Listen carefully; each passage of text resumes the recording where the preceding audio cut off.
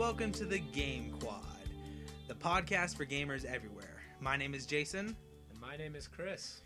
We're back, folks, after, what? Like a year of hiatus. Yeah, a year. Getting arrested in Haiti.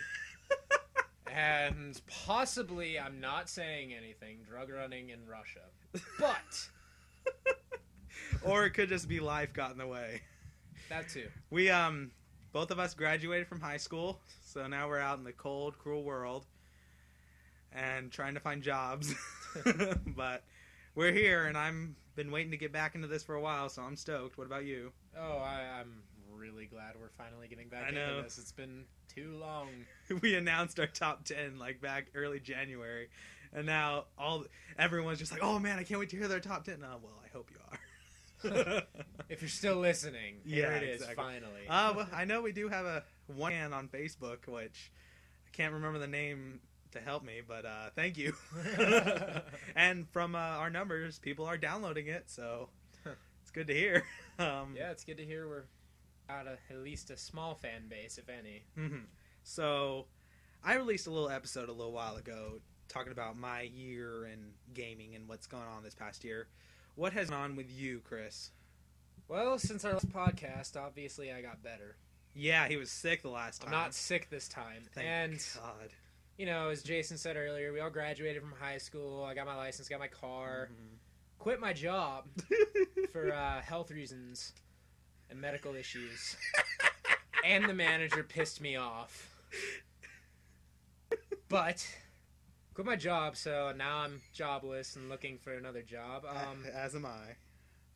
I enrolled in college. I am a college student now. I'm studying, hopefully, to become a major of psychology with a minor in music history.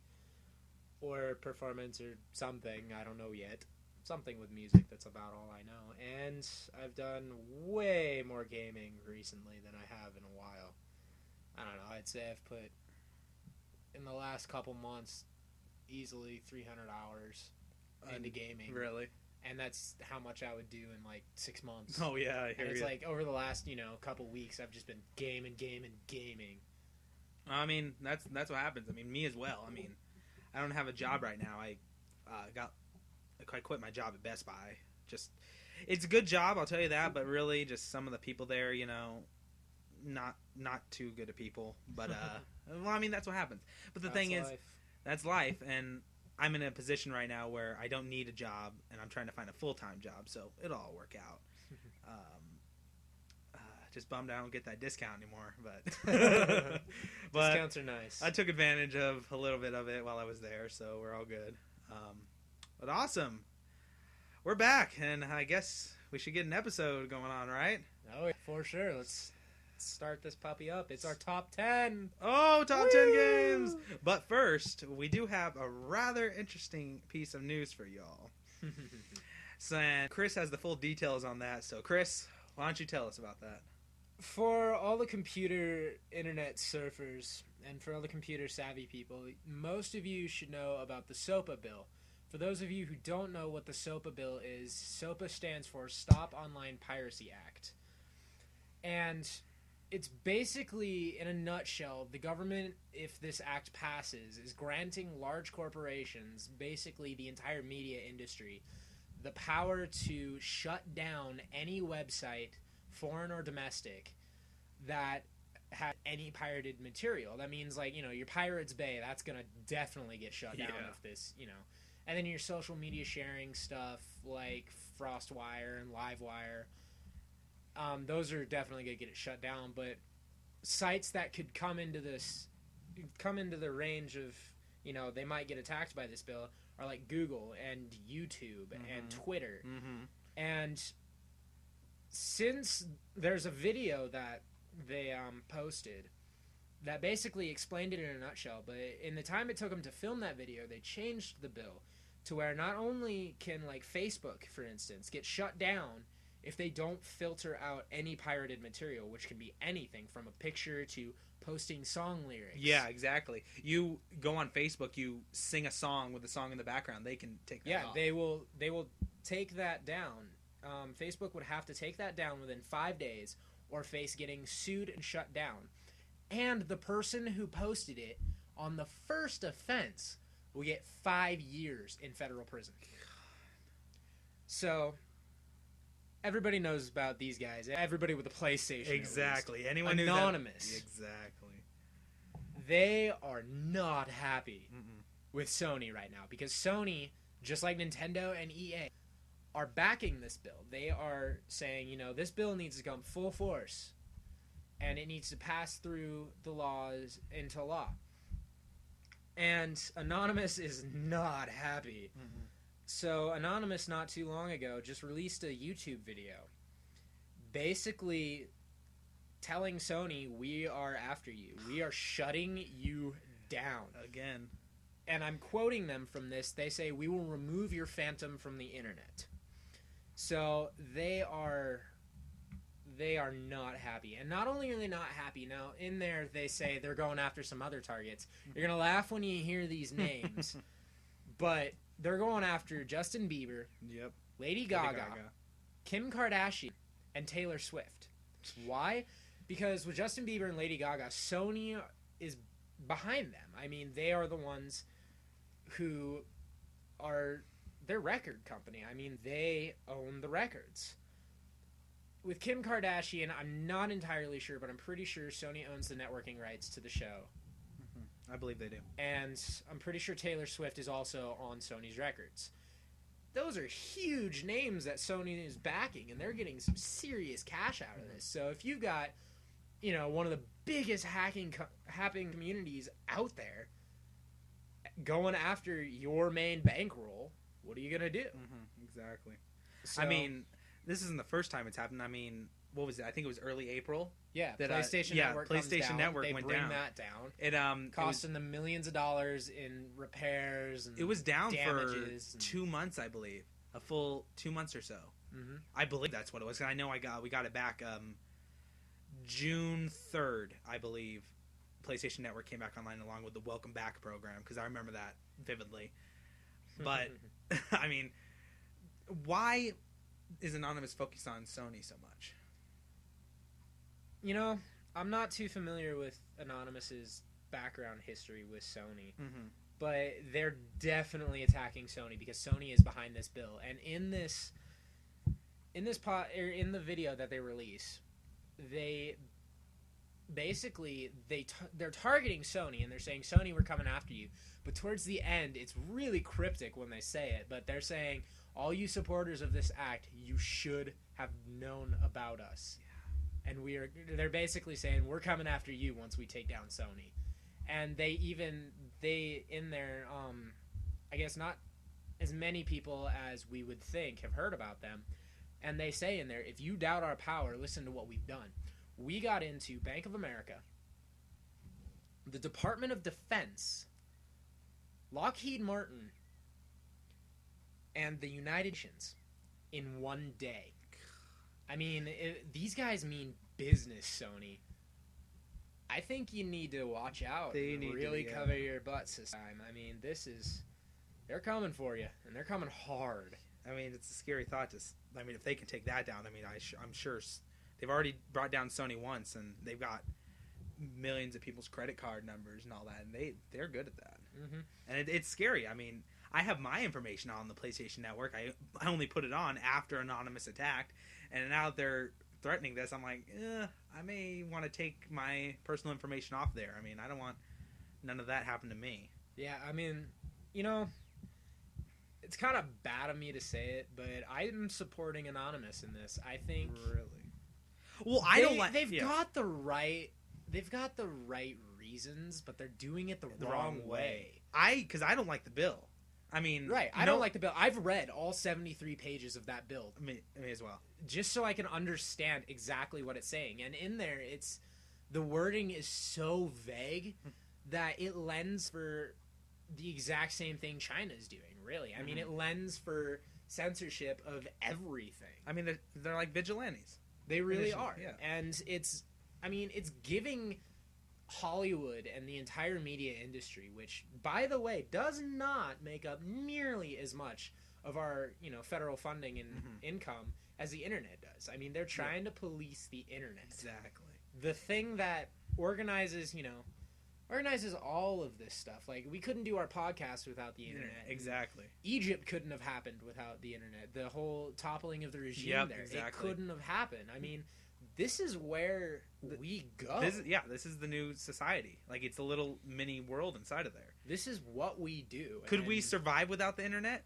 Yes. Oh, yeah, for sure. But it wouldn't be as easy. I mean, communication would be... We have to go back to writing letters. We have to just calling on the phone. We couldn't do any online stuff. A lot of these big things that have happened in the world, of these toppling, these corrupt regimes, that stuff couldn't happen nearly as fast or as organized without the internet. So, the internet is doing a lot of good things for the world as well as some bad. But, in reality, the media industry doesn't make up as much money as we make them out to, and they should not have this power. The thing is, not only are the major corporations at risk, such as Sony and all that, by Anonymous, but with this bill, even private websites, like what comes to mind, that guy with the glasses.com, which hosts many videos from the internet. They're a big love out there on the internet. I mean, we watch the Nostalgia Critic. Yeah, Huge. We love it, and they make a lot of money doing it. And they're just putting up their reviews of movies, reviews of video games, reviews of comic books, and because they're doing this, they're threatened to get shut down. Mm-hmm. And it really sucks because personally, me and Chris have started our own production company, Hillstar Productions, and we want to start getting into that business. Yeah, and they could easily shut us down and B, arrest us. Fine us or anything, yeah. Arrest us, fine us, sue us, anything for any sort of copyright that we could put out there. Like, say we did a video and in a 2-second flash, you see like something like a Best Buy sign. Exactly. That's copyrighted information, people. They would shut us down so easily. I mean, and even think about like the videos we watch, say on what we're just talking about, Nostalgia Critic. He has movies in there. He shows like images from that is huge. Like with all that on there, like he'll probably be, if this passes, he'll probably be one of the first places shut down. Yeah, even wearing designer clothes. Yeah, exactly. That could get you shut down. That is unbelievable. If you see the name on that designer's clothing or the logo, that's copyrighted information. That could get you shut down and sued. Oh, I'm getting heated. All right. Well, I think it's ridiculous, but how about we get to a more nice topic for the evening? We are doing our top 10 favorite games of all time. Now, why we're doing this so early in our podcast years is just so you can get an idea of what games we like, what our tastes in video games are, right? Exactly. So we made a top 10 list. We have some honorable mentions that we'll mention at the end. But when we start out, Chris, why don't you give us your number 10 game? My number 10 game is StarCraft. And I was on a band tour a few years back when I discovered this game. I was walking around in Missoula, Montana, and I walked into the GameStop. And I see this game, and like I was really big into computer gaming back then, especially like your real-time strategies. So I walk in there, and there's this battle chest, and I think, ooh, battle chest, this is going to be interesting. And I look at it, and it's this game called StarCraft, and I'd heard of it before, but I've never really like known what it was. So I took a chance. It was $10, so I spent $10, got one of the greatest games I've ever played. Oh, yeah. I mean, I love the game. Its story is spotty at times, but it's still something that you can follow and get into, and you feel like once you're done with a level, at least for me, you feel like you've done some genuine good to this fake world. And it leads to a lot of awesome bloodshed of little 16-bit characters, and who doesn't like that? So here's my question. Why StarCraft 1 and not StarCraft 2? StarCraft 1 was really the game that I fell in love with, and with StarCraft 2, I mean, the gameplay they kept pretty much the same. The mechanics and stuff were the same, and they left off pretty much exactly where the first one did, or where the first one ended. But, like, one of the things that I didn't like about it, and I know this is a really bad reason to knock number 2 off my list, but when you're, you know, in the menus and stuff, it's like an interactive menu, and, like, you can go to the bar on this planet, or you can go into the engineering bay and stuff.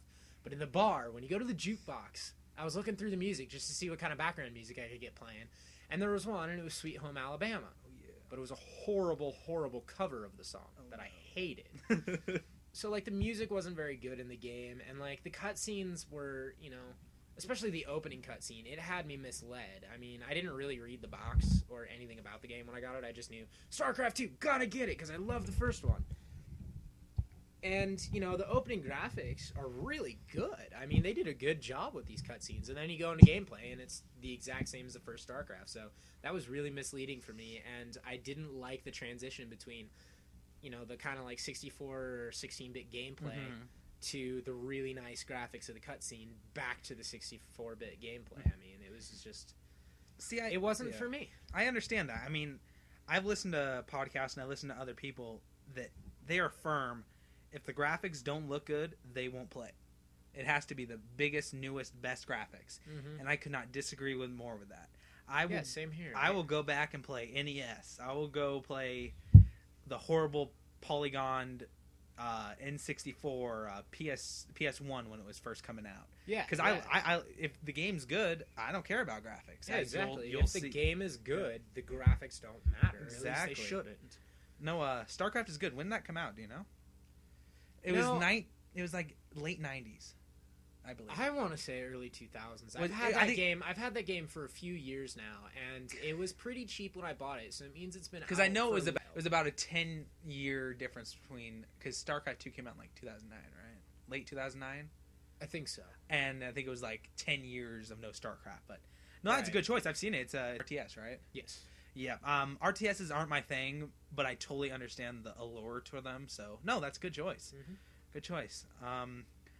My number 10 is also the most obscure game on my list that probably none of you have heard of, but it's nostalgic for me and I just love it. My number 10 is a game called Beyond the Beyond. Oh. It was voted by Adam Sessler of XPlay the second worst RPG of all time. And it was released in 1996. It was one of the first, I think it was the second game I ever played, and I love it. I mean, it's cheesy. It's a RPG, and it looks a bit like Final Fantasy VII type thing. Just doesn't look as pretty. It can get really annoying at times because they have the random encounters, like you're walking through a forest and just you fight, but then you walk like 2 feet, you fight, type thing, and it bugs me. But it's been what? Let's see, 16 years almost since it was released, and I haven't beat it. I'm close, but it's so hard. But I love the game, and I know people will criticize me, but that is purely the one nostalgic game. I love it just because it's nostalgic. Now, see, I have a funny story with that game, because, like, you know, really nobody knows about that game. And I walked into my local, you know, mom and pop game shop, which unfortunately now has been closed. You know, they've been closed for a while because GameStop basically took over our town. But I saw the game, and I had just bought an old school PlayStation. Like, it was one of the first ones. It wasn't even the nice one. It was one of the first ones with just like 2 buttons and just enough room for a disc. And I looked at it and I'm like, dude, what is this game? He's like, you know, I really don't know. I never played it, and it was brand new too. It had never been opened. So like, you know what? I'm gonna buy this just to see what it is. I got 10 minutes into the game and returned it. That game just, I could not stand it. I really couldn't. The thing is, I'm not going to disagree with you because it is. It's annoying as hell, and it just bugs me, and I have to turn it off for a few months. But then I really need to get through that. I want to get the story. I just want to know what's going on. Then it just bugs me, but I love it. It's like I just have to keep coming back to it. But that's my number 10. That is probably the easiest game that could get bumped off my list. But for right now, I love it. I just need a really good nostalgic game on there. So, what about you? You're number 9, sir. All right, number 9. A lot of people think, if you really knew me, that this game would be higher up on my list, like in maybe like 5 or 4, but it's not. It's Halo Combat Evolved, the first one. Dun dun dun dun dun dun. And, like, you know, I'm a big fan of the Halo series. The only Halo game I didn't like was Halo Wars because it was an RTS for the Xbox. I mean, that didn't compute with me. Because, like, I play so many RTSs on the computer, it just didn't work for me. So, like, I didn't like that one, and it didn't really seem to me to contribute anything to the Halo storyline. But, you know, well, that was one of the first games I played, you know, on the Xbox when my buddy first got it. And I loved it. I fell in love with it. It really redefined the shooter genre. oh, it is. It's epic. I mean, It's great. how long's it been out? Since 2001? 10 years later. Yeah. When I was working at Best Buy, they're still selling it. Yeah, I know. They're still selling that's Combat the Evolved, and it's still like what, $30 over there? It's expensive. I know it's like 20. I think it's 20, 25 bucks. It is. I mean, everyone loves it. Yeah, I have it on my Xbox. I mean, it was so popular they just went and revamped the graphics and released the 10-year anniversary Exactly. edition. I have yet to play it. I know, but that's the power of this game.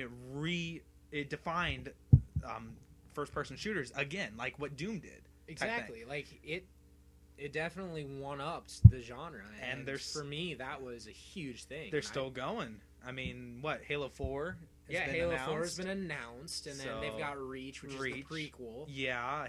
The 3 Halos, Halo Wars, ODST. I mean, it's a big genre. No, I don't have any Halos on my list, but that's definitely an honorable mention in there.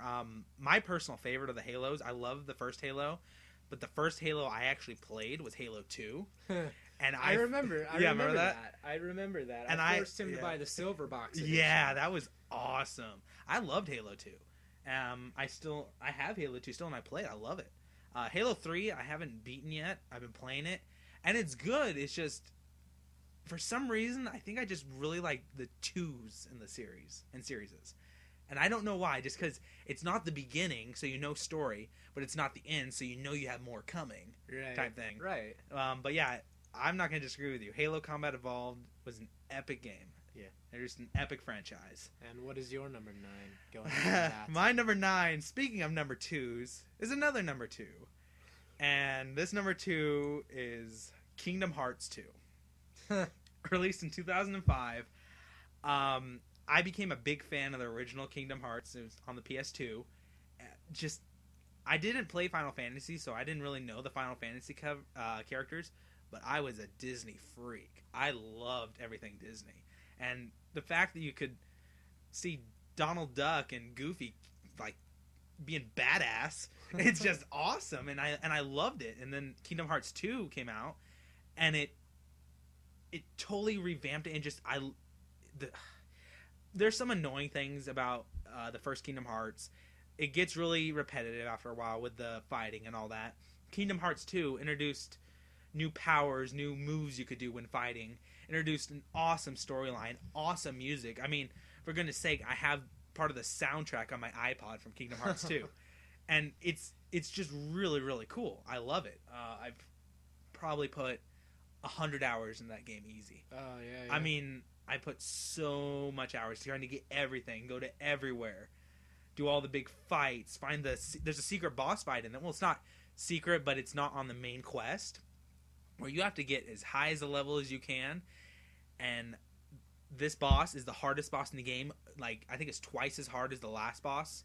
And it's Sephiroth from Final Fantasy VII.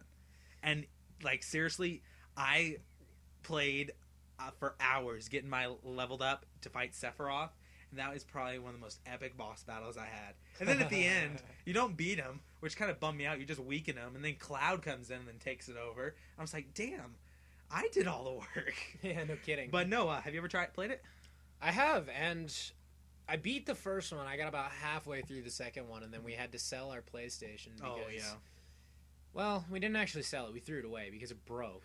Because we had in our game library when we had the PlayStation 2, Lego Star Wars. Oh yeah. Ours was one of those really weird copies with the blue bottom, and my brother played that so much that my PlayStation could only read the blue bottom games, of which we only had Lego Star Wars and Star Wars Battlefront. Yeah. we ended up having to throw it away because like those were really the only 2 games we could ever find with those bombs. That's a bummer. So you didn't get to finish Kingdom Hearts 2. No, I never got to finish it. I would have gone insane if I wouldn't have been able to do it. I mean, I sold my PS2 back in 2008, I believe, with you. Right. We went there and sold that. it. Sold it for Grand Theft Auto 4 and an extra Xbox controller. Of which he doesn't use I don't. anymore. Yeah, I actually just sold that. To mention up. Oh man, no more Halo time. What the heck, man? Boo hoo. But just last year, actually, for my birthday, I came into some money, and I went on Amazon, and I bought a PlayStation 2, one of the slim ones because I had one of the fat ones. I got a whole library of games. Got Kingdom Hearts, some of the old ones I played, like X2, Wolverine's Revenge, old Spider-Man, Red Faction. And I just dug it, and I still play it. I love PS2. It's one of my favorite game consoles. But yeah, Kingdom Hearts 2 is most definitely one of my favorites on the PlayStation 2. I love that game. What about your number 8, sir? My number 8 is a game that I played a lot when I was a kid, and then I took a huge break, but just recently I started playing it again. It's Kirby 64. Oh, I love Kirby 64. And I just recently found out you can get exploding ninja stars, so, you know, what could be cooler than a pink thing throwing exploding ninja stars and, like, hitting people in the face and making them explode and die? I mean, that is awesome. And Nintendo 64 graphics. No kidding, right? No. But, I don't know. I've beaten that game hundreds of times. Mm-hmm. I mean, it's simple, but it's hard at the same time. Especially with my copy, because my copy got damaged a while back in a move that we went through. We had moved from town to town, back into Kalispell, actually. And part of the underside got scratched. So now my health meter doesn't update. And it's really weird, because, like, I'll get hit a couple times, and, like, the little health bar doesn't go down. And then I'll go into a new area, and then all of a sudden it's down to where my health is. And it's just really, really odd. I don't understand why it does that, but it does. I don't know. I'm assuming something got damaged, but... How did it get damaged? I don't know. Did you just hear yourself? How did it get... What do you mean scratched? I don't know. On the bottom of what? Like, when you look at the N4 cartridge. Okay, I'm making sure you... I thought you were talking about a disc. No. Because you said on the other side a disc. When you look at the N64 cartridge, it's got that little, like, weird chip thing. And yeah, I'm assuming somewhere on there is going to be a scratch or something. Okay, I was making sure. But, like, it was put in a box, and in that box was a bunch of other N64 games, and they were bouncing around, and we hit a bump, and a couple games got ruined because another box fell on top of it. So, I don't know. It's weird, but it's still fun, because everything else works except for the health meter, and I'm okay with that. Mm-hmm. That's I mean, I love the N64. It's great, and just so you folks know, with all these games in our top 10, they're definitely going to have their own episode. So we may not be going every single one. We may not be going in depth with them because we're going to be talking about these beasts in time to come. But yeah, that's a good pick. I mean, I loved N64. My favorite on N64 was Star Wars: Shadows of the Empire. Yeah, I remember that one. That was epic. That and Super Mario 64. I loved it. But no, that's a good pick. I mean, good retro gaming. Yeah. It's your number 8, my friend. My is another number 2. Oh my goodness. Like I said, I do like sequels. And my number 8 is God of War 2. Ha! How did I see that one coming? I love God of War. I discovered it when I was about 13 years old, and it was the bloodiest game I ever played, and I just loved it.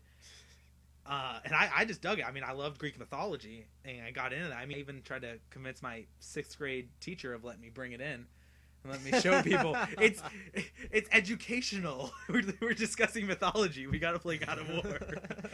And then I got God of War 2 when it came out, I believe 2007. Yeah. And it was just epic. I mean, they added new powers, new moves. The story in God of War 2 and God of War 3 are connected. I mean, the story of God of War 1 is pretty much self-contained. If they didn't get time to do a sequel, it was okay, because he became the new God of War, and it was it. That's what happened. In God of War 2, it shows him getting betrayed by the gods, by Zeus, who, spoiler alert, he is his father. Okay, I guess that's not that big a deal now. But now that everybody knows, I mean, hey, you know what? Third game already came out, dude. I know, but it surprised me. Just in case. That would suck if you hadn't played God of War 2 or God of War 3, and I spoiled that. But anywho's, after being dramatic or trying to be dramatic, the storyline was just great. So they put in so much more with the Greek mythology, with the Titans and all that. You fly Pegasus through it, for goodness sake. Go to the Fates and try to move time back. It was just epic. I loved God of War 2. I love God of War 3 as well, but I love God of War 2 more. I love the story of God of War 2 more. But, yeah, I mean, it's epic. I got it on the God of War collection for the PS3, and it's good. I think the God of War collection now is like $30. That is definitely something. If you have a PS3 to invest your money in, you get God of War 1 and 2 in HD graphics with trophies. A little pimping of a game there. Well, right. What are we on now? Number 7? Yes, sir. What is your number 7, sir? Game you actually mentioned earlier. Oh, really? Super Mario 64. Oh, yeah. I love that game to death. I mean, that is one of the games that I can just play over and over and over. Mm-hmm. Although the one thing that pissed me off is, like, when I was a little kid, you know, they told you get 100 stars to get Yoshi. 120. Yeah. I just remember. But they told me 100. Oh. So I get 100 stars. It's like, where's my Yoshi? Oh, I hated that. Instead, they gave me 100 lives or something like that. Where's my Yoshi? And I got really depressed, and I never played past that. But when I got older, I found out that it was 120 stars. And so I went and got my 120 stars and got Yoshi. Oh, man. I've never been able to do that. The one part of the game that would always irritate me, and it always took me hours to beat, was the third Bowser fight. And it was always just the third one. Yep. And it was like, you know, the first one and the second one were pretty straightforward. Yeah. Well, it was the final boss, right? Right. It took so long. Instead of one hit, you had to hit 3 hits, and after the second hit, the place starts falling apart. Yeah, and it's like, this isn't okay. But, you know, I loved that game. I loved all the little hats you could get. Oh, I know, the flying hat was my favorite. One, the one that lets you pass through stuff, the invisible one. Yeah, my favorite hat was the flying hat, yeah. because I would just like dive bomb people with I mean, the way you discovered the hat was epic. You go into the middle hall where a light's shining down. Right, and you look up, and it's like you wouldn't think about it. And then, yeah, you know, where's this light coming from? You look up, and then there you go. You start flying. I loved it. Yeah, epic. No, I'm not. I have a Wii, and that was the first game I got on the virtual marketplace. I got Super Mario 64 because I needed to play it again. Right. But no, epic choice. Yeah. What's your number 7? My number 7 is a tie. Oh, dear. But this is a tie that people should be able to understand. If you know me, you probably know what some of my favorite games of all time are. Yeah. And what is that, Chris? Oh, my brain is not working. You're a dork. You know, I don't know why. I'm going to kick you off here. Resident Evil. My 7th... Oh, really? Because I was going to say the evil resident. The evil resident. Or maybe Alone in the Dark, considering how you react when you see the zombies in that game. Don't even talk to me. But no, Resident Evil, I love the Resident Evil series, and my number 7 is a tie between the original Resident Evil 1 on the PlayStation and the remake of Resident Evil 1 on the GameCube. See, I never played the remake. I've only played the original. See, I love the original, and on some levels I have to think that's the one that has to be there, but when I think about it, I played the remake, and it scared me. Because the first Resident Evil, when I was a kid, scared me, but now it doesn't scare me. Resident Evil 2 still freak you out. The graphics on the GameCube were stunning. Like, it looks almost as good as this new HD quality type papers. What? He's pointing to a paper. What are you doing? Oh my goodness. Yes. Sorry. Yes, indeed. He's pointing to a paper because he needs to write down stuff. Whatever. Anywho's, I digress. But I played the new Resident Evil remake, and they redesigned the mansion. It looked so much better. They put new rooms, new monsters, new parts of the game in there, and I loved it. And it still scares me.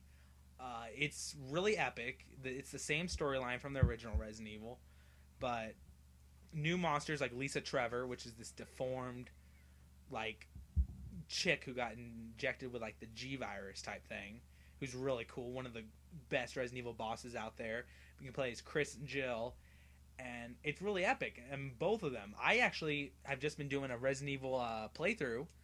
I played Resident Evil 1 for PS1, Resident Evil 2, Resident Evil 3. I finished Code Veronica last night, and I'm moving on to 4 tonight, probably. Okay. But yeah, I love Resident Evil, and the original and the remake. So yeah, number 7. I'm not gonna argue. Oh with no, that. I mean, before I knew Jason, I'd never really played the Resident Evils because I never, really knew what they were.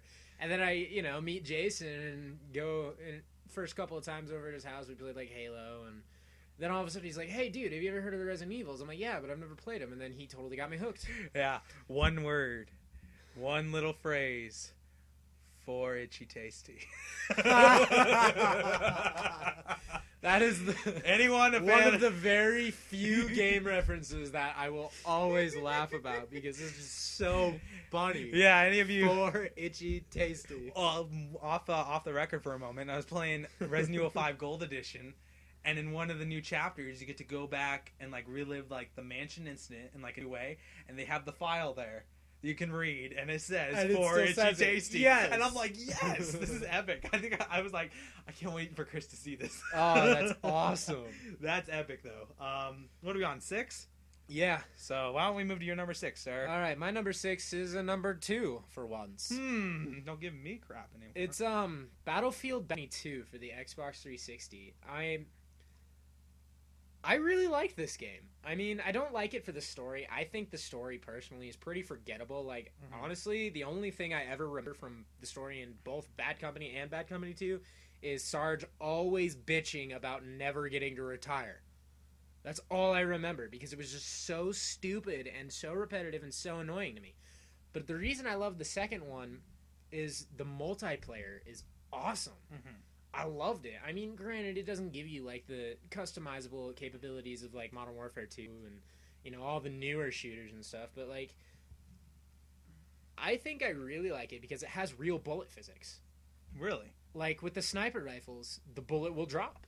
And I'm not going to lie, I got pretty pro at that. That's cool. There's one level for all of you players who actually have played the game and know what I'm talking about. There's the one desert level, and the attacker spawn during Conquest is way far away. It's probably the longest distance on a multiplayer map without the map packs. And there, in the very far corner, there's a sniper tower that somebody always climbs because they figure, I'm going to get up here before they can get down here, and I'll just pick them off before they can get to our base. Well, I was standing at the attacker spawn, and the guy climbed up there, nailed him.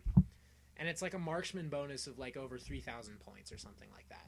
And it's just insane. Like, you would never actually be able to make this shot in the real world, even with all the real bullet physics and stuff. It was like, how did I do this? But I got pretty pro at it. And my buddy and I he'd come over and we'd eat pizza and just play for hours. It's a great game, in my opinion. The graphics are nice, and destructible environment lends for some really funny instances and gameplay. I like it.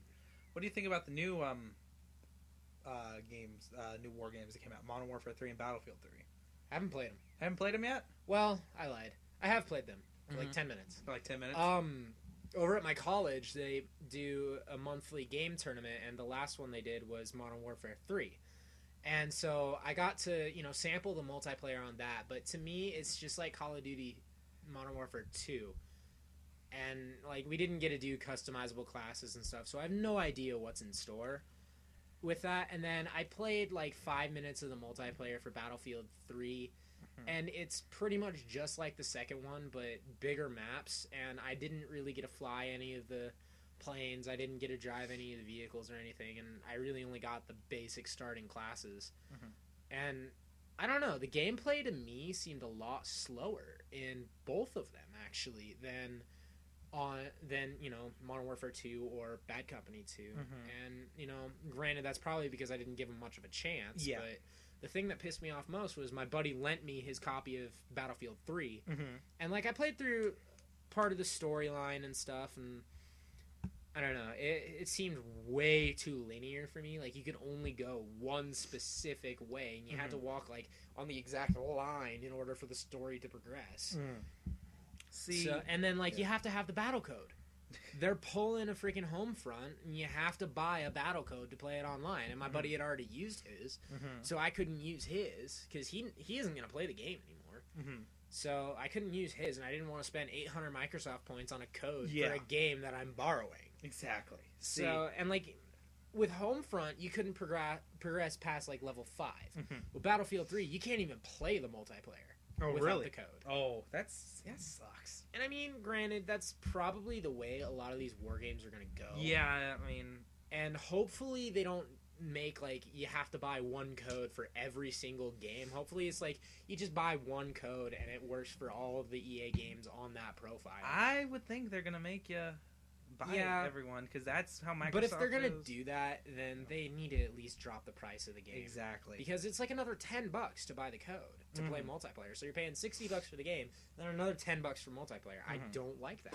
See, I've never been a fan of these war games. Never. It just didn't interest me. I see the interest in them. I guess I can understand why people would like them. I've played them. It's fun to play multiplayer, but I just have never got into that. But I totally understand. I mean, I've seen the game. It looks cool. I'm more into, like, the fantasy type thing myself. Right. Fiction. Things that are too real don't interest me all that much. Right. But all right, we should probably get moving along here. We're pushing some serious time. Oh, they can deal with it. It's our top 10 favorite games. They love us. Now, what about number 6? Yes, sir. My number 6, even though I just got off the whole fantasy thing, this number 6 is a more realistic game. But if you think about it, it's a lot more cartoony, too. My number 6 is Grand Theft Auto San Andreas. I was never a fan of the Grand Theft Auto games, ever. Not when I was younger. I just thought, that's trash. I don't want to play any of that. And one of my buddies gave me a Grand Theft Auto San Andreas, and I fell in love with it, dude.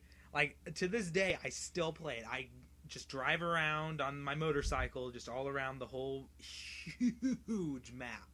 That is one of the things. 3 different cities, like backcountry and beaches and all that. It's insane. I mean, it's not to mention that desert area. The desert. I know it has 3 cities that are based off Los Angeles, Las Vegas, and San Francisco, and it's really, really cool. And the story, surprisingly, is really good. It has a little bit to do with, like, the mafia and organized crime, like with what the other games do, but it's more like gangbanger type stuff, like Boys in the Hood type thing. And if you want to get really creative, you could also enter cheat codes and go beat old women with a double-sided dildo. I mean... Oh, God. See... Other game is going to let you do that. See, that's the thing. I mean, you get to fly planes, you get to drive trains, you get to helicopters, go into military bases, go on boats everywhere. It's so cool. I just love it. And it's still one of my favorite games. Is it child-friendly? No. Oh, by far. Oh, no. It's probably... Keep your kids away from this game until they're 25. I wouldn't say that far, but... I don't know, but it is not a nice game. I played Grand Theft Auto 4, and personally, with Grand Theft Auto 4, I like the story more than I do in Grand Theft Auto San Andreas, but I have more fun playing San Andreas just because of the controls, just because of you can go in the back country and do all that. Yeah. But, nope, yep, number 6, Grand Theft Auto San Andreas, 2004, I believe it came out. Yeah. Yeah, we have some older games on here, but they're good. I think you still probably have the oldest so far. Yeah, I don't 1996. I don't know, but I've got some ones that are cutting it pretty close down there, too. Yeah. All right, now we're finally moving into our top 5. Oh, our top 5, yay! All right, my number 5 is a game I mentioned earlier in comparison with Battlefield. Modern Warfare 2. Oh, yeah. I mean, I just recently went out and bought it again because I had to sell it a while back so I could get a different game. My next game on my list, actually, is what I sold it for. But I really enjoyed this game. I thought the story was well written. Probably not the best executed, but it was really well written. Same with the first one. And the customizable weaponry and just all the different things you can do in the multiplayer was definitely good. Yes. What is your problem? I don't know. Like I said, I'm not too into the the war games, but I'll admit, when you came over and we played Modern Warfare 2, just killing each other, and I just He was running wussed out with the riot shield on Rust. For those of you who've played on tiniest map, he's running around with a friggin' riot shield and was pissing me off. I was kicking his butt, and he's like, I rocket this game. You never played it. I'm so gonna win. I got the riot shield. Yeah, and then he pulls out the riot shield, and it's like, God. I like it. That was and then I ended up figuring out how to get around it. Yeah, and then I started not liking it anymore. And then he started hating it again. But no, like, I enjoy Modern Warfare 2. I'm pretty good at it, too, which definitely adds to the enjoyment factor. Like, one of my buddies, the other day, he got online. He's like, hey, do you want to play? And then, like, I'm a free-for-all player, and since we were in a party, it wouldn't let us do free-for-all. Mm-hmm. So we went and played Team Deathmatch, and I carried my entire team the entire time. Way to be. It was just like, I had 24 kills and like 3 deaths, and then everybody else had like 6 kills and 20 deaths, and made me feel really good about myself. Well, way to be. I mean, I'm not going to argue with you because I do understand the allure. I mean, I'm in the minority because it seems everyone's playing Modern Warfare out there. Yeah, I am really in the does. But no, I agree. It's good. Way to be. Yeah. My number 5 is a more recent game. 2009 it came out, and it's a game I literally discovered in October. My number 5 is Uncharted 2 Among Thieves. I love the Uncharted games. It's a modern age Indiana Jones, and it's like a mix between Indiana Jones and kind of like National Treasure. It's really, really good. I love it. The characters are hilarious. I've never laughed so hard at a game, I think, than I did at the Uncharted series. I played the first one, and I really liked it. I loved the characters, but really, the environments weren't that great. I mean, you're stuck on an island the majority of the game, and it gets kind of repetitive. You see in trees and all that, and you go in the water once in a while, then you're at some ruins, but then back in the forest or the jungle. But it was good, and I couldn't wait to play the second one because I bought the Uncharted dual pack, so I got both of them. Started Uncharted 2.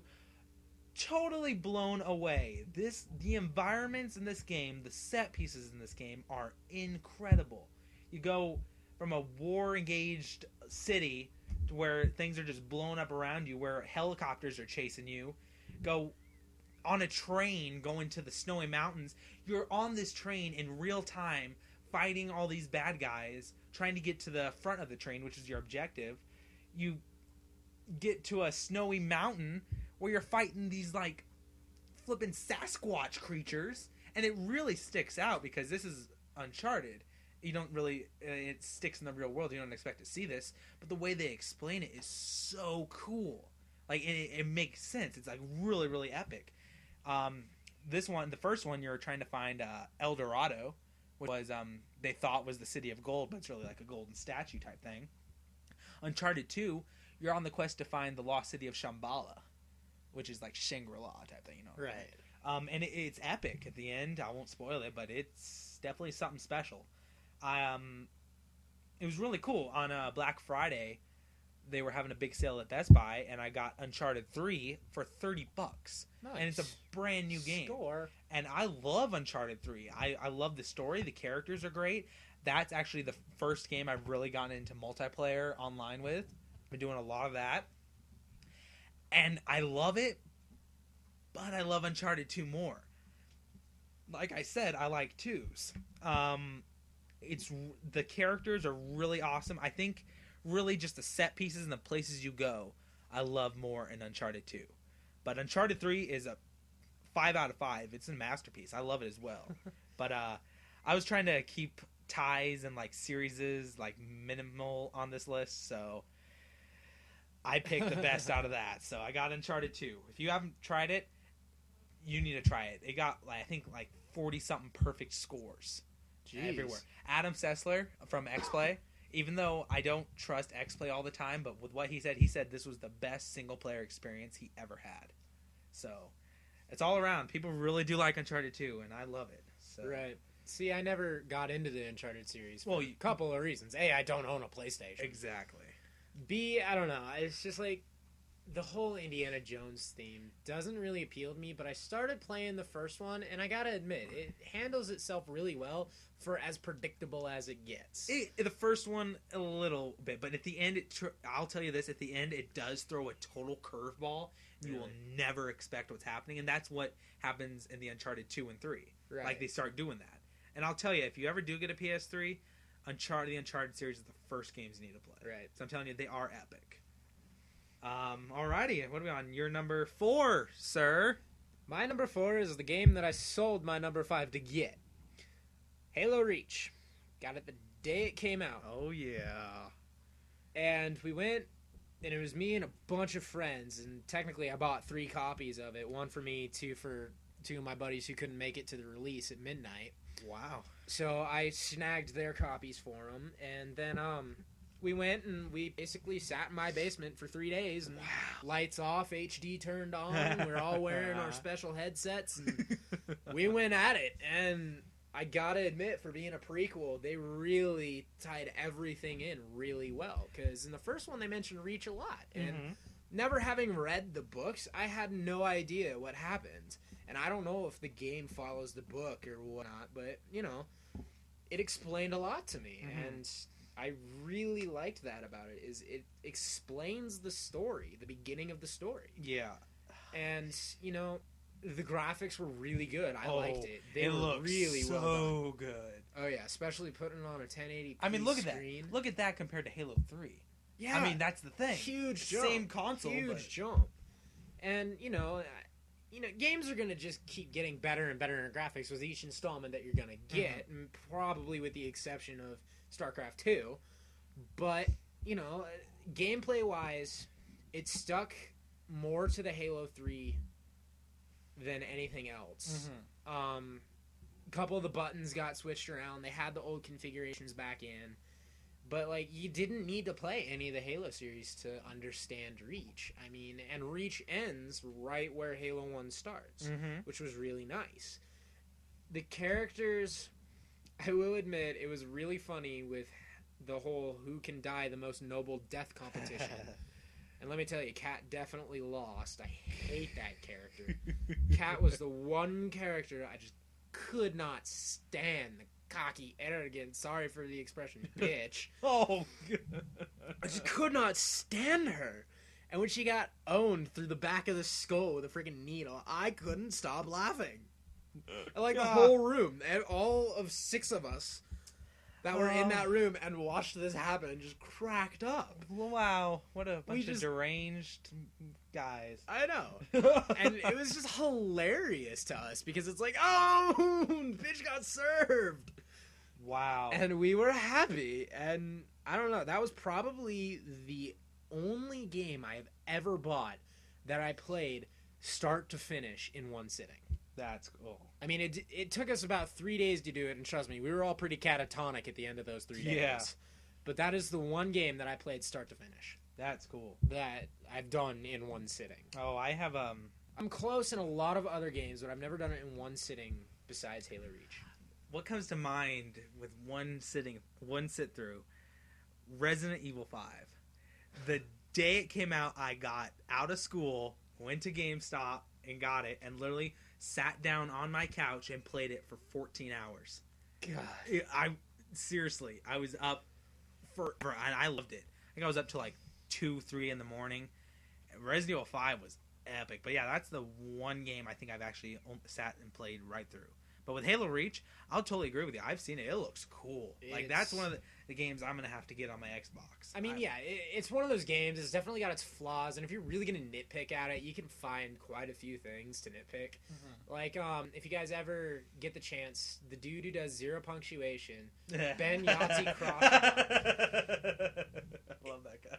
He went and he reviewed it, and he just couldn't stop nitpicking. And it's like, yeah, I can see where you would have these problems, but really, who's going to think about that besides you when playing this game? I mean, that guy's cynical. He's really only said he's really enjoyed one game. Which is? You'll find out. Because it's on my list. Oh, is it? Yeah, you'll find out eventually. Alrighty. And, you know, Halo Reach has its flaws, but those flaws are what can make it really good. Like the flaw of me hating one of the characters. When she finally died, I enjoyed the game a lot more.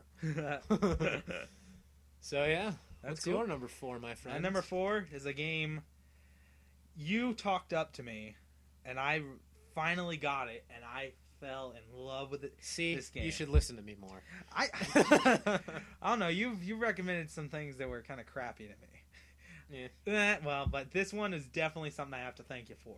This game, besides probably my number 1, is the game I put the most hours into.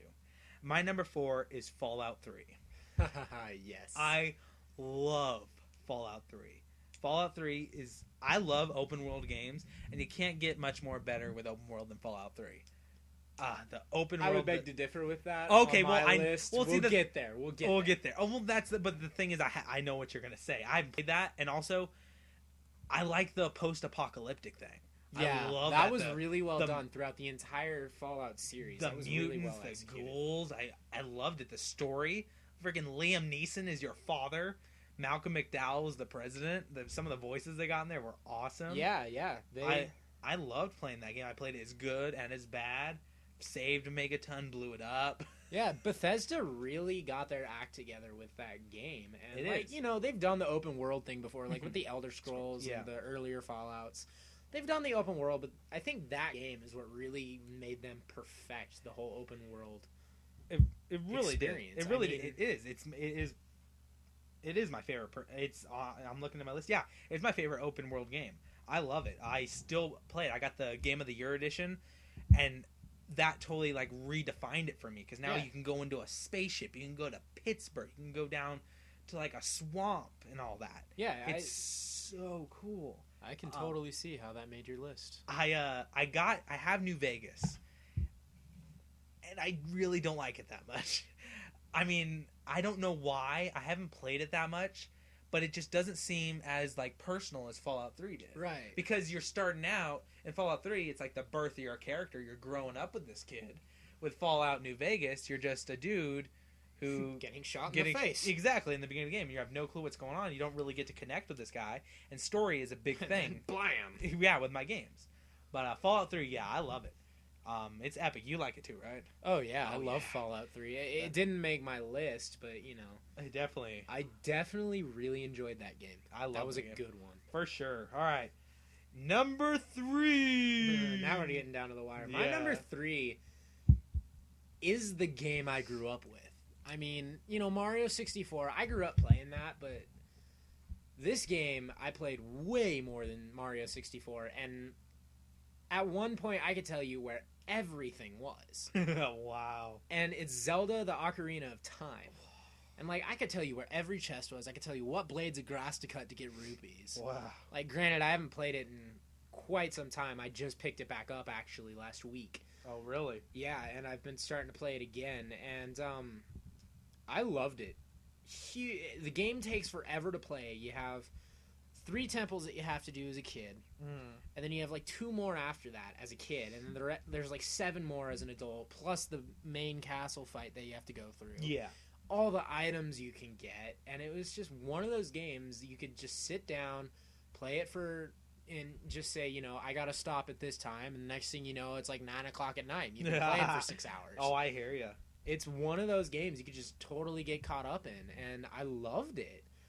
And, like, you know, the story was a little weird growing up. Like, you know, now that I'm older, I can follow it a lot better and, like, understand really what's going on. But as a kid, you know, it was just a ton of fun. You could, you know, use your little ocarina to warp places. Yeah, exactly. Play cool songs, make stuff up, and have a dancing scarecrow and whatnot. They, have you played on the 3DS yet? I haven't. I don't have a 3DS. Oh, that I don't see the allure of it, but that'll be another episode. Oh yeah, but I've seen. I played it a little bit when I was working at Best Buy, and I've never been a Zelda fan, but I could see myself getting into that one day. Yeah, that one is definitely one that I recommend people check out. I mean, and that's like these games. My top 3 are definitely games that I would recommend to pretty much any kind of player because they lend themselves, with the exception of shooter players, to really, you can lose yourself in them no matter what kind of player you are, with the exception of shooters. Because I found shooter players really hate practically every other game. Now, I know I'm going to get a lot of crap for that. But those are just the shooter players I know. So I'm sure there's those of you out there. Send your criticisms to GameQuadPodcast@gmail.com. And I will... we will read them, and we will score Chris. And I will be put to burn at the stake for that comment. Exactly. And if you really call me out on it, we might mention you in an episode. So we will send those creative insults in. Please. I want to hear something. You send an email, we will read it on the air, so everyone will know. But did you know that recently Nintendo revealed the Zelda timeline? Did you see it? I didn't see it.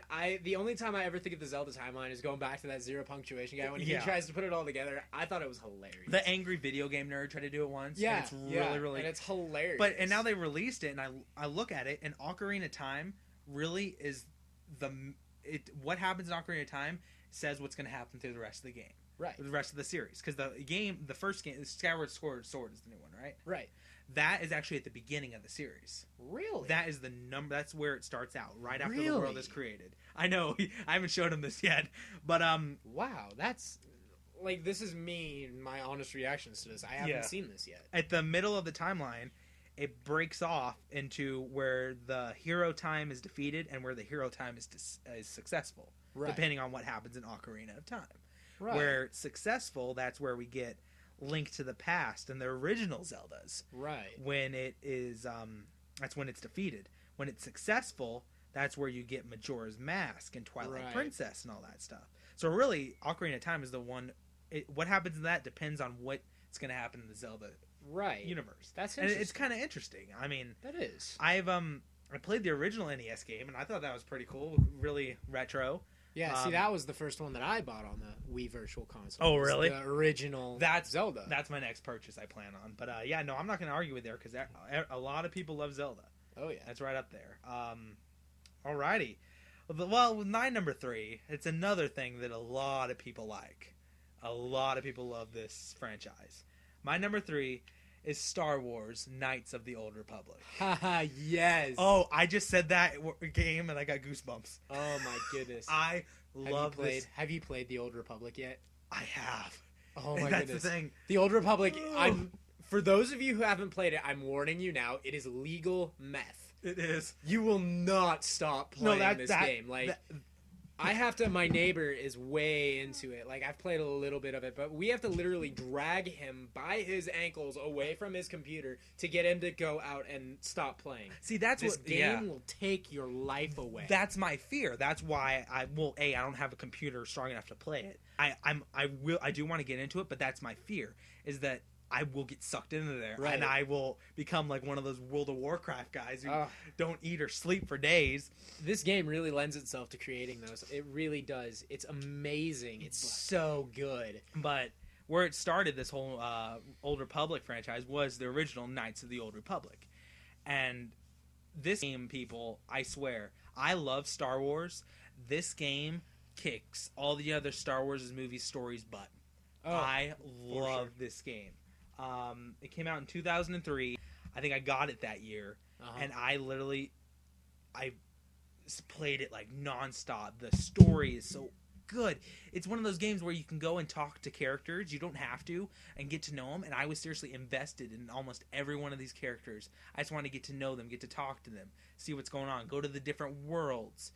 This is a spoiler, so if you haven't played Knights of the Old Republic, skip over 30 seconds. It has one of the biggest video game twists through the whole thing, through the whole video game and universe. Through the whole game, they're talking about the Sith Lord, who is named Darth Malak. His master was named Darth Revan. You assume it says that Darth Revan was killed by the Jedi, and that Malak took over. Biggest thing ever, right around near the end of the game, around the middle, near the end, you have a revelation that you yourself, the character you created, you designed, you're playing as, is Darth Revan. Mm-hmm. You are the former Dark Lord of the Sith. And that just blew my mind. I got goosebumps talking about it. It blew my mind. And then from there, everyone starts like saying, referring to you as Revan and all that. And I'm just like, wow, this is weird. And then another thing about the whole game, I mean, that's just huge. Another thing about the game, you get to choose whether you want to be on the light side or the dark side, which is kind of normal now with like Fallout and some of the new RPGs. Right. But when that came out, I hadn't seen that before. Right. So like, I can be good or I can be bad. I hated being bad because literally it hurt me morally. I was like, I don't want to do this. I was always a good guy. I tried being bad. I was always a good guy for a long time, and then, you know, like, my moral code still stands strong. Everything I do in these games that gives you the option to be bad, I would never actually do. Like, I'll tell you a story with one of my games coming up. I would never do it in real life, but in the game, it's just hilarious. Oh. I may be sick and twisted on the inside, but I would never actually do any of the things that I'm sick and twisted about. That's what he says, folks. Maybe with That's the what he exception says. of my pyro tendencies. His pyro tendencies. This is the guy who's on your podcast, folks. Email. Look at it this way. I've never done anything illegal. I don't plan on doing anything illegal. Drugs are bad, and stay in school. Stay in school. Oh, but yeah.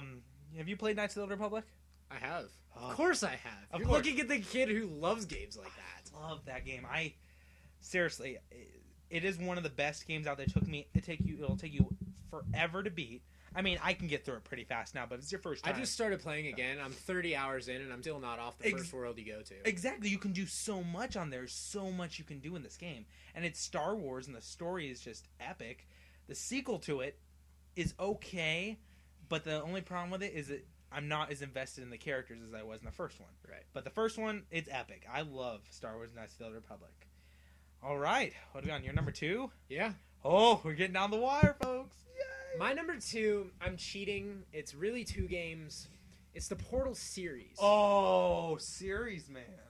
Yeah. Okay, let it be known. We originally recorded another version of this episode.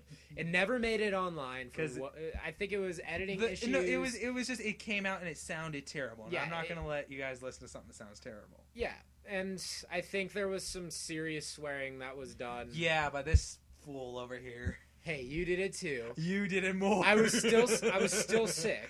You was still sick, and I was still sick. There was a lot of creaking in the chair I was sitting in. Yeah, so exactly. It just overall was not a very good quality. Yeah. But Jason here had like 6 series and 2 ties on his list. And it's like, no, Jason, the whole point of a top 10 is 10 individual games, maybe with 1 or 2 ties and 1 series. Okay, you can cheat. You can cheat. You got it. So right now, I am cheating. I am putting a series on there. The first game was hilarious with all the dark humor with GLaDOS. And it... Oh, the cake is a lie.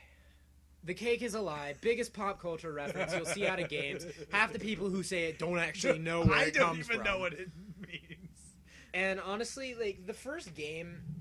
These 2 games, really, they weren't very big on the replay value. Personally, I like to replay games I like.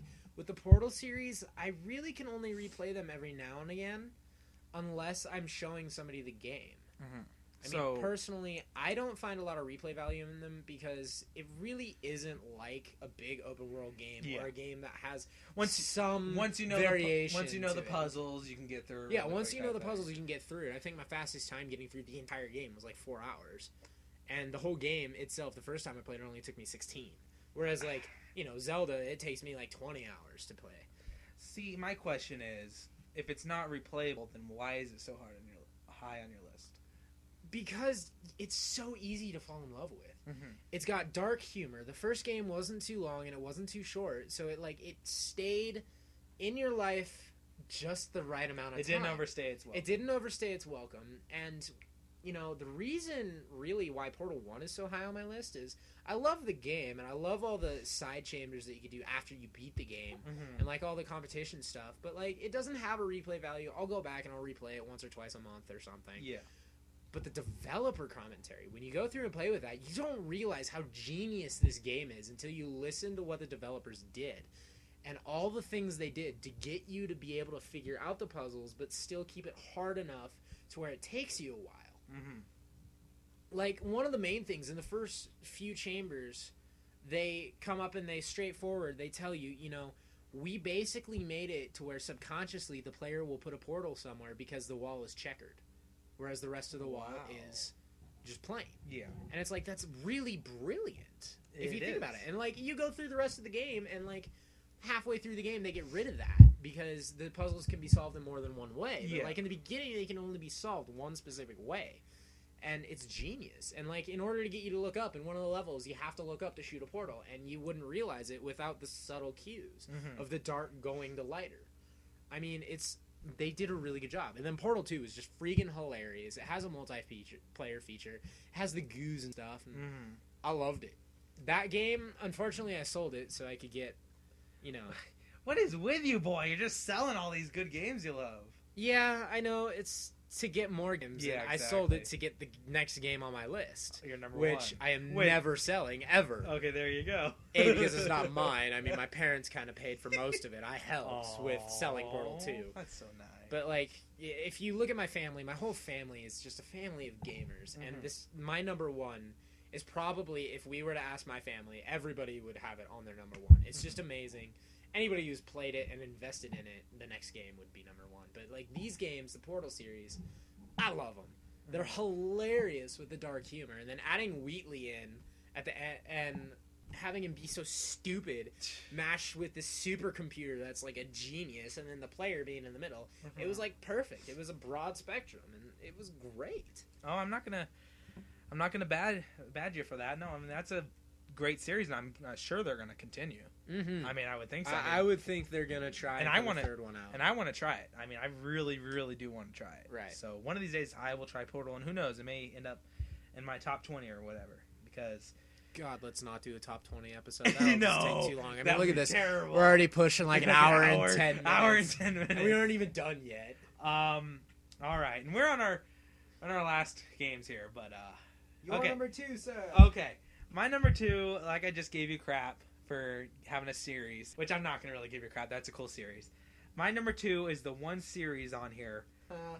And I kept it to one series, but so much crap. But anyone who's played the series will totally understand why. My number 2 is the Metal Gear Solid series. Okay, yeah, that's a good series. That is a good series. That's a good one. See, Mr. Chris here is the one who got me into it. Not because he showed me how to play it. On my birthday, he got me PlayStation Network points for my birthday, and I bought the first Metal Gear Solid on the PlayStation. And I fell in love with this game. I tried to play it when I was a younger kid, and I couldn't get into it. I didn't know what to do. I thought it's just run and gun. You have to sneak. So that's what I was doing. I was just failing. And then now that I'm older, I played it. The story is amazing. Once I played the first one, I went on and ordered number 2 and 3 for the PS2. And I played my way through those, and before I was even done with 3, I'm like, okay, I gotta get number 4 before I finish 3, because I gotta move right on to 4. And this is the best story I've ever heard in any medium, whether it be books, film, video games, whatever. I know it's a huge statement, but it truly is. It can get confusing at times, but if you really pay attention, you really play through all the games, it's so epic. I mean, first one, you're playing as Solid Snake. The second one, it throws you a loop. You plays this guy Raiden.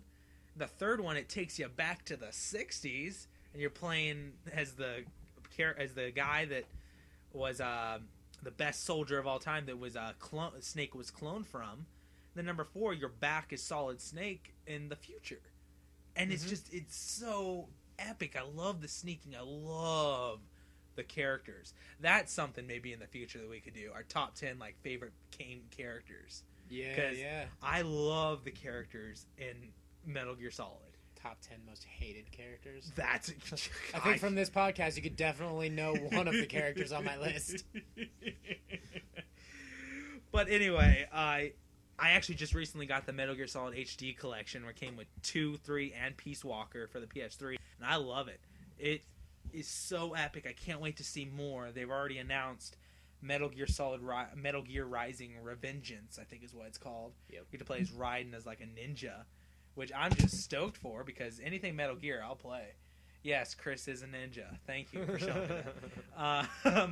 But yeah, Metal For those Gear- of you that yeah. want to know, I'm wearing a shirt that says, "Trust me, I'm a ninja." I'm gonna smack you. But have you? What do you think about Metal Gear Solid? Honestly, that's one of the ones that I do really want to play. Mm-hmm. Just because, like, everybody I've known, including Jason, who's ever played it, has nothing but good things to say about it. I mean, I've played a little bit of 4. I've seen you play 1. Yeah. And I think it's definitely one of those games that I could get into. It is. Looks really It's good. so cool. It does. It's so epic. It is my number 2, so it's not the best. It's not number 1, but number 1. I'm gonna tell you just before we get into our number 1s. My number 1, I don't think will ever be taken off the number 1 post. Like, I truly don't think it will ever get defeated because still nowadays I love this game. But before we get to that, we gotta hear what your number 1 is, sir. What is the game that's your number 1 that you love among all others, and how new is it? It's pretty much brand new. I mean, oh my goodness. It's, for those of you who have probably already figured it out, it's Skyrim. The Elder Scrolls V Skyrim. Oh my gosh. I cannot stop playing this game. I've had it since it came out. I've invested like 150 hours into this game. I mean, my dude is a Nord. He's a beast. I've got the best armor that you can make in the game. I've enchanted that armor.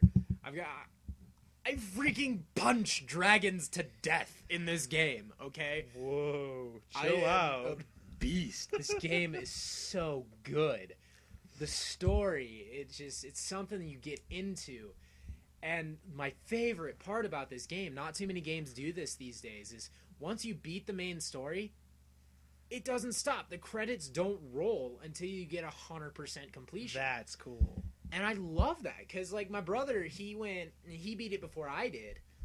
And he came up, he's like, and I'm like, so did you beat it? He's like, yeah, it was epic. And then he's like, but I can keep playing. I'm like, what? What? He's like, yeah, you can keep playing once you beat it. And I'm like, no way. So I went and I beat it, and now I'm doing all the main side quests. Like, I'm the leader of the Thieves Guild in Riften. I'm the leader of the Dark Brotherhood, which is the assassin guys. I'm the leader of the Companions, which is, like, the main guys. So I'm like, I'm doing really well for myself. I'm Thane in 3 of the 9 cities, so I can pretty much get out of any trouble I want. And for and giggles, this is the thing I was referencing to earlier. I would never do this in real life. But for and giggles, my brother, he's like, dude, I just slaughtered, like, the entire town of Riften. Or not Riften, Falkreath. I'm like, why? And he's like, I don't know. You should do something fun like that. I'm like, okay, here's what I'll do. I'll go and punch orphans to death.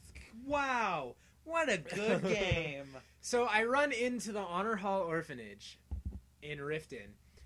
And, you know, I put all my weapons away, and I just start pummeling these little kids. Okay. Yes. And play Skyrim. They can't die. Okay. You can't hurt them. So I'm in there just, like, punching these kids. Okay, hold on. Let me get this straight. You love one of the reasons you love Skyrim is because you can't kill orphans. You can't kill any of the kids. You can't kill any of the kids. So say a dragon comes in, the dragon will eat everybody but the kids. I mean, granted, what I did was not the greatest of all things to do, but I just wanted to see what would happen. And then I bribed a guard to let me go. So not only did I beat these little kids up, I didn't get in trouble for it, because I had a lot of money. Mm-hmm. And I bribed the guard. But afterwards, one of the kids walks up to my character, looks at me, and he says, yeah, they don't generally like letting strangers in here because they're afraid they'll hurt us. I'm like, duh. And he's like, but I think strangers are nice. You're good. I'm like, did you not just get my fist in your face 5 seconds ago, kid? I am not a nice person. Okay. Off a little tangent there. Why do you love this game? Like, just... What isn't there to love about it? That's my issue, is the world is absolutely ginormous. I mean, it takes you 3 hours to go from, like, halfway across the map to all the way. Like, you start dead center of this map. It's going to take you, like, 3 hours to get to the furthest reach, which is Morthal. It's going to take you forever to get there, unless you have a horse or a carriage, or you've already been there and can fast travel. And there's so much stuff to do. Like, we have the collector's edition guide, okay? This thing is, like, thicker than my Bible at home. Wow. This thing is the Skyrim player's Bible. I mean, it is, I think, 800 pages worth of stuff. Mm-hmm. And a good 600 of those pages are just quests. Like, you look in the front of the book, and it's, like, 3 pages of, like, size 4 font. Wow. Of just quests. That is insane. See, and like I've done quite a bit. Like I think I'm only like 25% into the game, and I've spent 150 hours. I'm 25% done with this game. mm-hmm. It's huge. And one of the things that I like, in the words of Ben Crawshaw, the dude who does Zero Punctuation, you don't have to do what the game tells you to do. You could hike 76 miles the opposite direction, put a pot on a wolf's heads, and kick it in the gonads until it howls itself death. God, what a you game! You can do the most random things. Game. I saw a video of this dude. He was playing it on the PC, and in the PC they leave the developer's console open, so you can basically hack the game without hacking the game. Yeah. And he goes up to the top of this mountain, gives himself 100,000 cheese wheels, and just watches them roll down the mountain. Lovely. You can just do the weirdest things. You can attack goats. You can make goats attack bears. You can. Okay, besides the random stuff, story-wise, the game, it starts out basically like every other game. You are a prisoner. mm-hmm. And there's no reason behind it. You don't know why. Uh-huh. You don't even know what your character's name is or what he looks like. Mm-hmm. And in this game, if you haven't played it, there's going to be a lot of spoilers coming up. Okay? Oh, goodness. You get there, and they're executing the people that you're riding with. And you're like, oh boy, the game's going to end before it begins. And literally, your head goes down on the chopping block. You watch the axeman raise his axe, and then a dragon comes. Oh. And, like, lands on this giant tower that you're looking at. And, like, flames everybody. And this huge battle with this dragon goes on. Mm-hmm. And then, you know, it flies away, and you go, and you continue on your main quest. And it turns out you're this thing called the Dragonborn. Oh. So, like, this whole game, you are the big hero, and you just don't know it until later. And then, at the end, everything comes full circle, and you kill the dragon that saved your life. Because this dragon is Alduin, the World Eater. He will destroy the world and the afterlife. Wow. So, like, it's your job to kill him, and you do. That does sound epic. Yeah, and, like, you have to... Along the way, you get all these shouts, which is basically your voice is power. And then you get, like, the Elder Scroll, and you use it, and you meet all these cool people, and it's really engaging. Like, I found, this is just like Zelda. You put it in, you start at 6 a.m. It's going to be, like, friggin' 9:30 at night when you realize that you need to stop playing and you need food. And you need food. And possibly to go to the bathroom. Possibly. And then you go back after eating your food and relieving yourself. And you... Wow, Jake. Just go. And you play, and then you realize it's like 3 in the morning, and you have to work at 6. Exactly. I mean, I've played those games like that. Your Skyrim, to me, is like my version of that is Fallout. Yeah, 3. It's one of those games you will. And they're Bethesda. It's both Bethesda. It's both Bethesda. They're just good at that. They have gotten this down, and rumor has it they're working on a multiplayer aspect of Skyrim, which, to me, I don't know about that. I personally like the single player, but I can see why they would try to put a multiplayer in there. Well, yeah. Because, like, you don't have, like, a lot of other games, like Fallout, you don't have a set character style that you can go with. Mm-hmm. If, like, halfway through the game you decide, oh, I hate being a warrior, let's go and be a mage. You can go and be a mage. If you want to be a dude that uses fire and ice, you can use fire and ice. If you want to use a mace and a shield, you can do that. If you want to use a bow and then some weird dragon thing in the end of the game, you can use a dragon.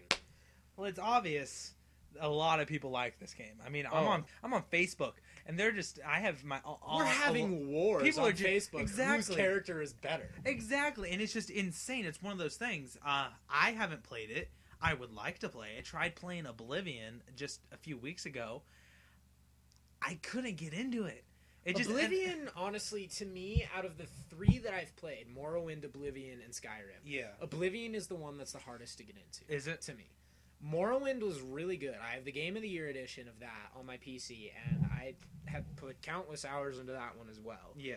But Skyrim, by far, you get into it pretty much right from the beginning. And the characters that you come across are highly memorable. Like, each character you come across that's a main part of the story, they develop them really well. They give you background, they give you, their plans and goals. You can choose if you want to be on the Imperials or on the Stormcloaks. And Yes. It's basically like going to, polar reference you would understand is Star Wars, the Imperials or the Rebels. And Yeah. you can choose who you want to be. And if you decide later on you don't want to, you can quit and go join the other people. I mean, it's a great game all around, and everybody's experience is going to be different. The first 40 hours from me is going to be totally different from the first 40 hours of any of our listeners or you. And I do love games like that. It sounds epic. I really do want to get into it. I mean, when I was working at Best Buy, that was the most pre-ordered game out there. But yeah, no, I plan on trying it one of these days, and I'm sure I'll agree with you, because I do love Bethesda. I just couldn't get into Oblivion, and therefore I assumed I wouldn't get into Skyrim. Oh no, you'll get into Skyrim, no problem. All right. That's enough of my ranting. Yeah, exactly. It's time for you to rant. Oh yeah, my number one game. If you know me, you know what this is. This game I don't think will ever be taken off my number one. If it does, that game must be incredibly incredible. Because this my number one game is so good. My number one game is, let's all say now, Resident Evil 4. Of course. I love Resident Evil 4. Like I said, I'm a huge Resident Evil fan. I've loved it. The first game I ever played was Resident Evil 1 for the PlayStation. I know it sounds weird. I was 3 years old, and that was the first game I played. And I loved it. And then Resident Evil 4 came out. It's really different from like the puzzle solving and the really a third camera perspective still backgrounds from the other Resident Evil games, which I know a lot of the fans of the series don't very much care for it, but I loved it. I loved because I hadn't played many shooters before that, so this was really my first big shooter that I got into, and it was so epic. It had Leon back from Resident Evil 2, it had Ada in there, which I was just geeking out. I loved it. And Wesker, flipping Wesker, my favorite. Wesker is my favorite character in fiction. I love Albert Wesker. If he's portrayed in films and books, because they're Resident Evil books, the games, I just love him. And he has a smaller role in it, but he's undercover in the background. But that's cool. That's what Wesker does. He doesn't have to do the dirty grunt work. But the game itself has so many different locations. It goes from a village of crazy villagers to a old castle where this freaky midget is called Salazar. It's just an awesome character. Then you go to an island, and they're there's no zombies in the game. There are these mind-controlled villagers, which when you think about it, it's really sad. Like I feel more bad about these guys than I did about the zombies, just because this is against their own will and they're still human. They're not zombie, and it's so cool. You have chainsaw wielding bad guys, the flipping El Gigante giant things you have to fight. Yeah, hated those. I know there are dogs that are in there. So many different weapons, from pitchforks to sights and flipping whatever things they're called, where you twirl around. There's a ball in the mace. That is it. No, it's a mace. It's a mace. It's a type of mace. It's a type of mace. Yeah. It's ball and chain. The old ball and chain. But no, I discovered it 2006. It came out in 2005 on my 13th birthday. Chris was there, and yes, I was. He got to experience that. With that game oh too. Man, such a great game. Literally, at one time, actually now, I own 3 different versions of the game. I own it on the Wii, I own it on the GameCube, and I used to own it on the PS2, but like I said, I already have it, so I don't need that one. But now I own it on the PS3. It's downloaded on there. Because I just love it so much. The characters, the story is really cool. I mean, Resident Evil 5 story I really do love because it's more canon, sticking with what's going on. Resident Evil 4 story, it takes a back seat and it does its whole new story, but I really like it. I like what's going on. I like how you never know what location you're going to go to. From the beginning where you're in this little village, you will never think by the end of the game you're going to be fighting guys with chain guns on an island. Yeah.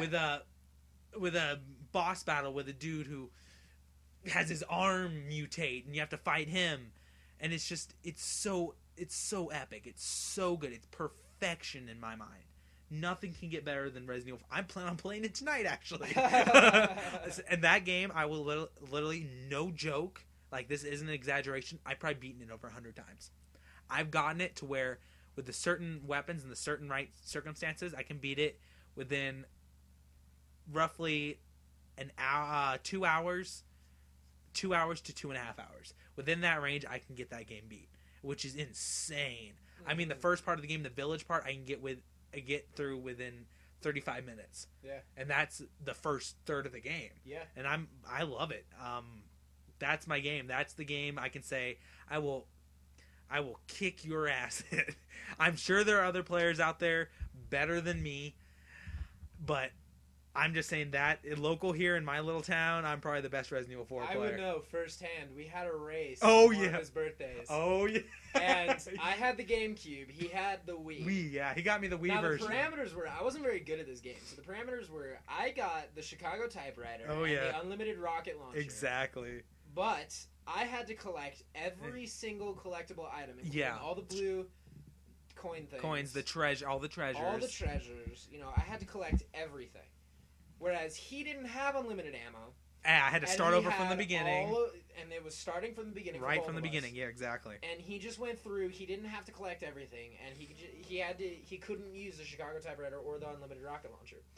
We both were neck and neck, like the entire game. Yeah. And then, like right at the end of the castle, I got up and we decided, hey, let's take a quick break. You know. Let's go eat some food, let's watch a quick episode or something, just so we can kind of relax a little bit, 'cause it was getting pretty tense. Mm-hmm. And then I decided, you know what? Yeah, I'll let my buddy play. Yeah, we have our buddy over there, Phil, who hasn't touched a Resident Evil game in his life. Not only did he mess me up, he ran to the complete start. He went to the start of the castle. Second half of the game. Exactly, to the start of it. And I'm just sitting there. I think it's hilarious. And I had to run through the entire castle again. And let's just say I kicked his butt. Yeah, after that, he kicked my butt. But there was no way I was going to catch him. I mean, but then again, you think about it. I'm starting with the normal weapons right from the beginning. You have the Chicago typewriter. I'm cheating. He's cheating. You're using the infinite weapons in the game. Right. I'm starting from the beginning, and I'm still neck and neck with you. Yeah. And then I surpassed. Granted, I knew I had played it enough to where I knew where everything was, and if I didn't know, Jason was kind enough to tell me. Yeah, I know where everything is. Like he knows where it all is. Like if I didn't know, he was kind enough to tell me. So, like, it was neck and neck. I mean, that's just how good he is. I mean, we're playing, I'm cheating, he's not, and he's still keeping right up with me. I mean, seriously, it's it's not open world, so it's not like Fallout or Skyrim, say. Right. But it's so replayable for me because, okay, I want to go through the game just using a handgun, which I've done. Yeah, exactly. I've done that. I want to go through the game.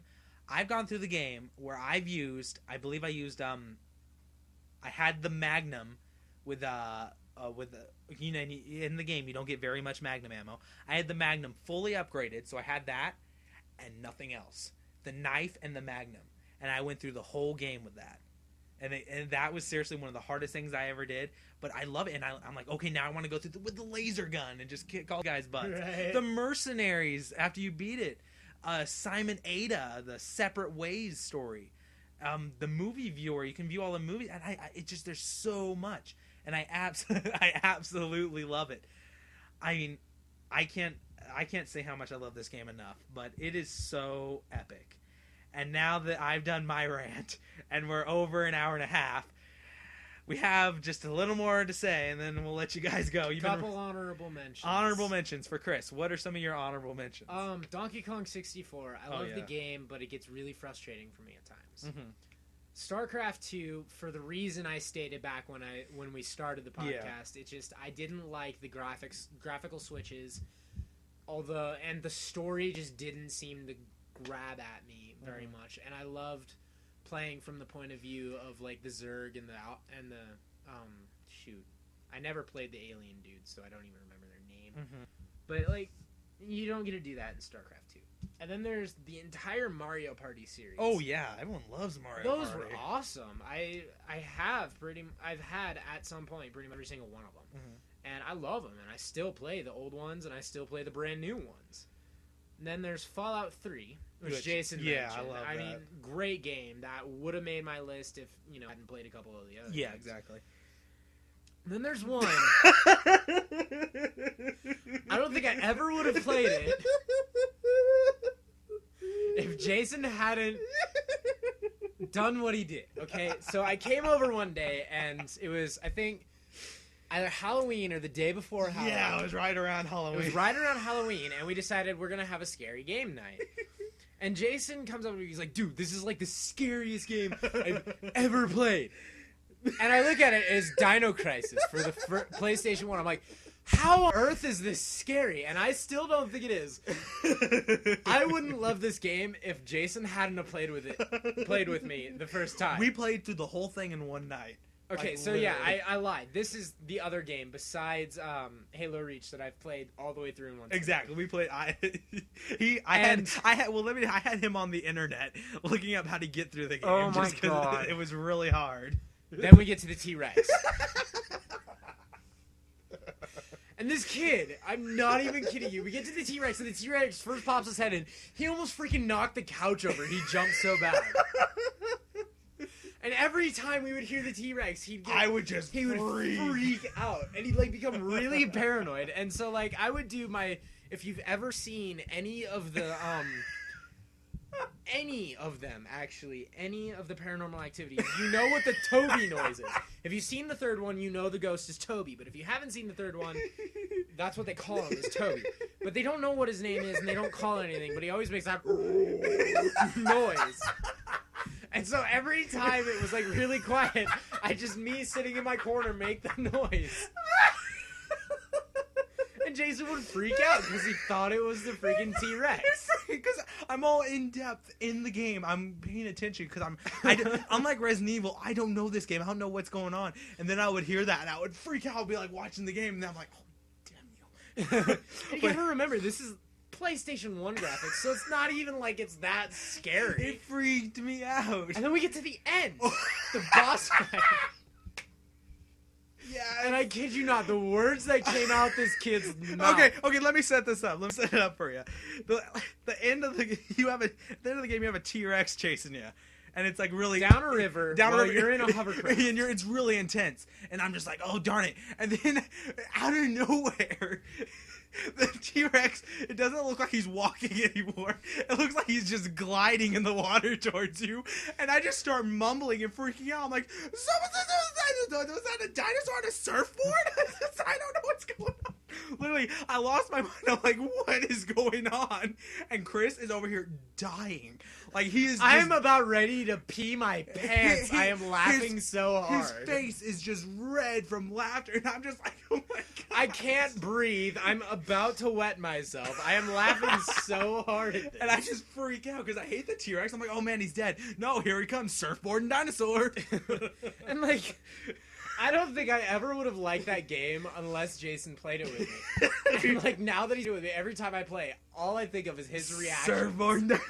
And the surfboard and dinosaur. What are your honorable mentions? Sorry. If he doesn't die first. All right. Honorable mentions for me. I have a bunch of them, so I'm just gonna go through them. Batman: Arkham Asylum. I just started playing in October. I love it. It's epic. I'm gonna get Arkham City soon. I just want to play Arkham Asylum to get through it. Resident Evil 5. Like I said, I do love it.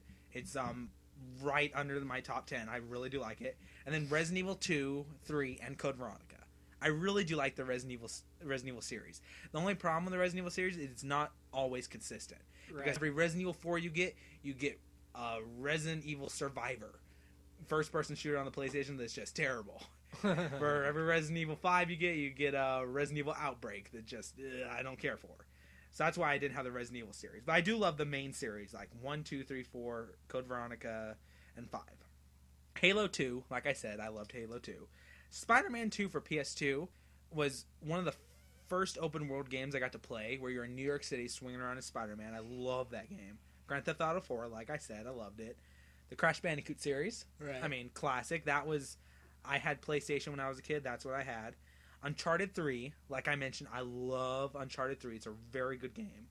God of War 3, again, I mentioned it. I love that game. Red Action is the first-person shooter I ever played. Right. And I remember playing that with you. Yeah, I mean, you're on Mars, and it's really, really cool. It's the first-person shooter I ever played, so I loved it. Let's see. After Doom 3 that was a good one. It's one of the scariest games I still played. think the first one is the best out of the Doom series. The original Dooms are great. Doom 3 I really got into because it was really creepy. Mass Effect. Oh, I love Mass Effect. Oh my god. Now Chris is thinking it over. Should I have put Mass Effect 2 on my list? Oh, and the third one's coming out in February. Oh, I know. Can't wait. See, that's the thing. I love the first Mass Effect, and the Mass Effect series could possibly get into my top 10, but I haven't played the second one yet.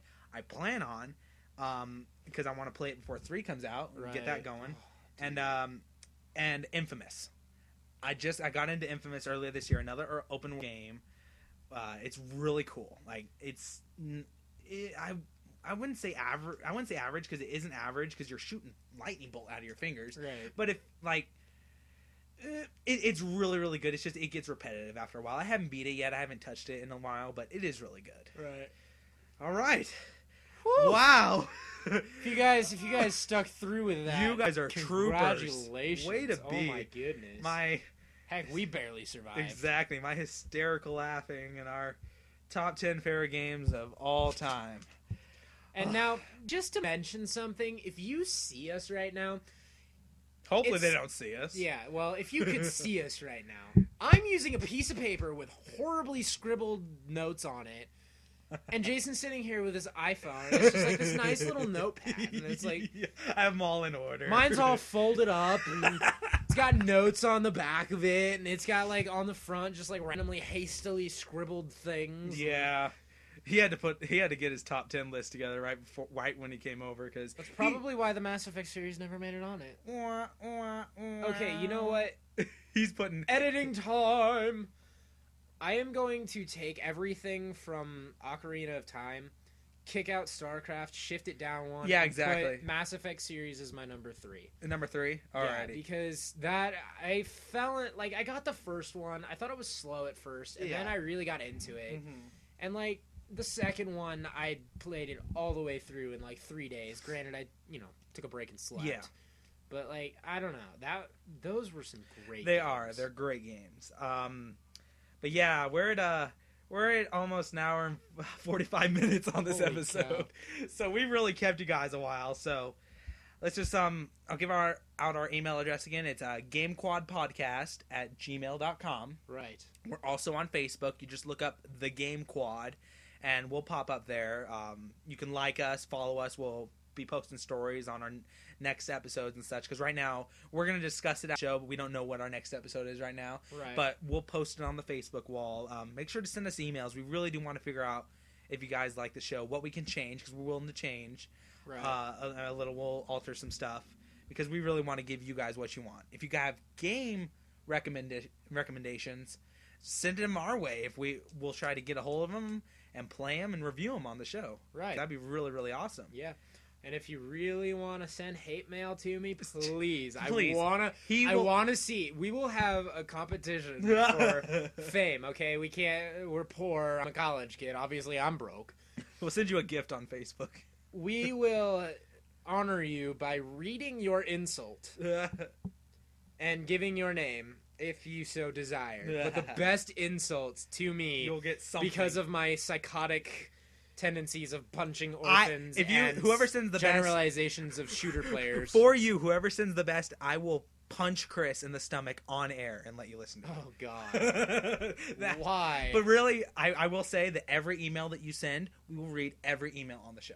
That is I am going to say that right now. Because really, I mean, obviously... And there will be special episodes depending on the email flow that we get. I mean, if we only get a few, then yeah, we'll read them all. And if we can't read them all, we'll start separate. We'll do a few this episode. We'll have to save some for the next episode. Yeah, and then if it gets to be a lot, we'll just dedicate an entire episode. An email show. I mean, I listen to a few podcasts, and they do that every once in a while. So yeah. So if you send an email, it will get read on the show for sure. Unless you tell us directly that you don't want this email. is just for us. We won't read it on there. If you request us to not read it on air, we won't read it on air. We'll respect your privacy. Yeah, for sure.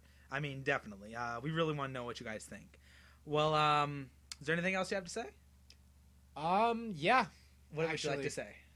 Going back to the beginning with our news, if you guys want to stop SOPA, then I'm not even kidding. I am all for this. Write to your congressman.